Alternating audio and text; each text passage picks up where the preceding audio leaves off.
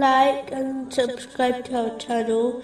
Leave your questions and feedback in the comments section. Enjoy the video.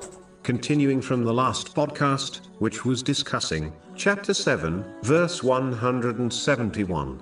And Allah said, "Take what we have given you with determination, and remember what is in it, that you might fear Allah." Fearing Allah, the Exalted, cannot be achieved without gaining and acting on knowledge, so that one can fulfill the commands of Allah, the Exalted, refrain from His prohibitions, and face destiny with patience, according to the traditions of the Holy Prophet Muhammad, peace and blessings be upon him.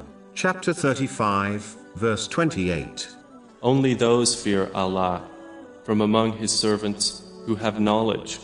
Moving on to chapter 7, verse 172. And mention when your Lord took from the children of Adam, from their loins, their descendants, and made them testify of themselves, saying to them, "Am I not your Lord?"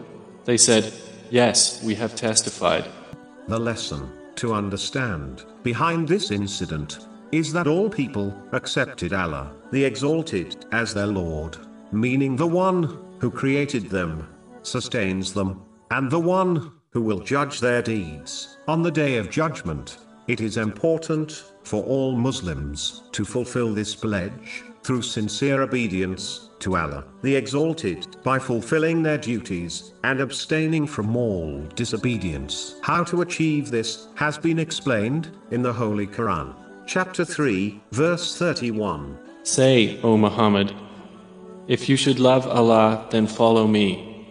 So Allah will love you and forgive you your sins. It is not possible to fulfill this pledge without following the footsteps of the Holy Prophet Muhammad, peace and blessings be upon him. Allah, the Exalted, did not ask the creation if they were His servants. Rather, He asked them if He was their Lord.